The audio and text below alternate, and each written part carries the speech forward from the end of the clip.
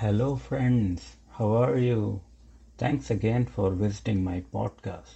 So today we are going to talk about why should we learn Sanskrit? What is the reason? What are the reasons for that?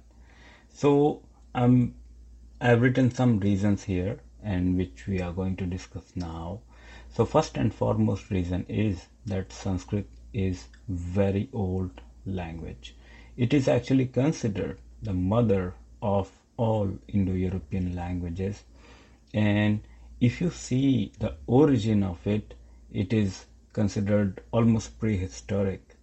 And any language that you want to learn in terms of Indian language, especially whether it is Hindi or Marathi, and even the South Indian languages, they are very much related to the origin of Sanskrit. Now, another reason is a proven fact from the scientist, and is that the pronunciation of Sanskrit can really help us to increase our understanding and cognition skills of brain. Now, anybody can debate that, oh, it's very difficult language and is very hard. But I assure you that I have been teaching Sanskrit since 2007, and I can tell you that is not hard, is not difficult. It's just to find a right coach and right teacher. Right.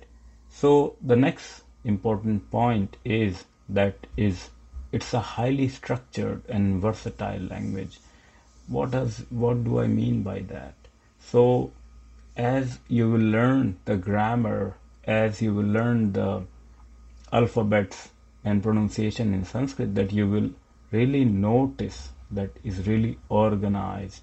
So everything has a reason, and many words are combined to make one sentence, I can say. So the thing which you say in Sanskrit in four words can be explained in 10 sentences in English, because it's very organized language.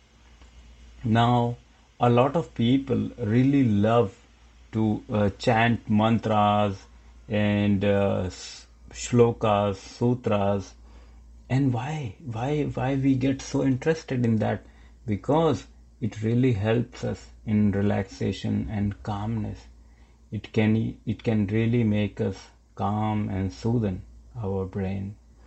Now, studies are still going on, but so far as we know, that Sanskrit is perhaps the world's oldest language. There are a few debates that Tamil is of the same time, but it's okay. But again, Tamil and Sanskrit are really much related. But apart from that, if you are interested in yoga and Ayurveda or any of the ancient texts related to Hinduism and in even Buddhism or Jainism, you should look no further than learning Sanskrit. Now, a lot of people think that Sanskrit is a religious language and why should I learn? But the religious context is just 10%. 90% of Sanskrit is about the way of living and is really useful to learn. Right?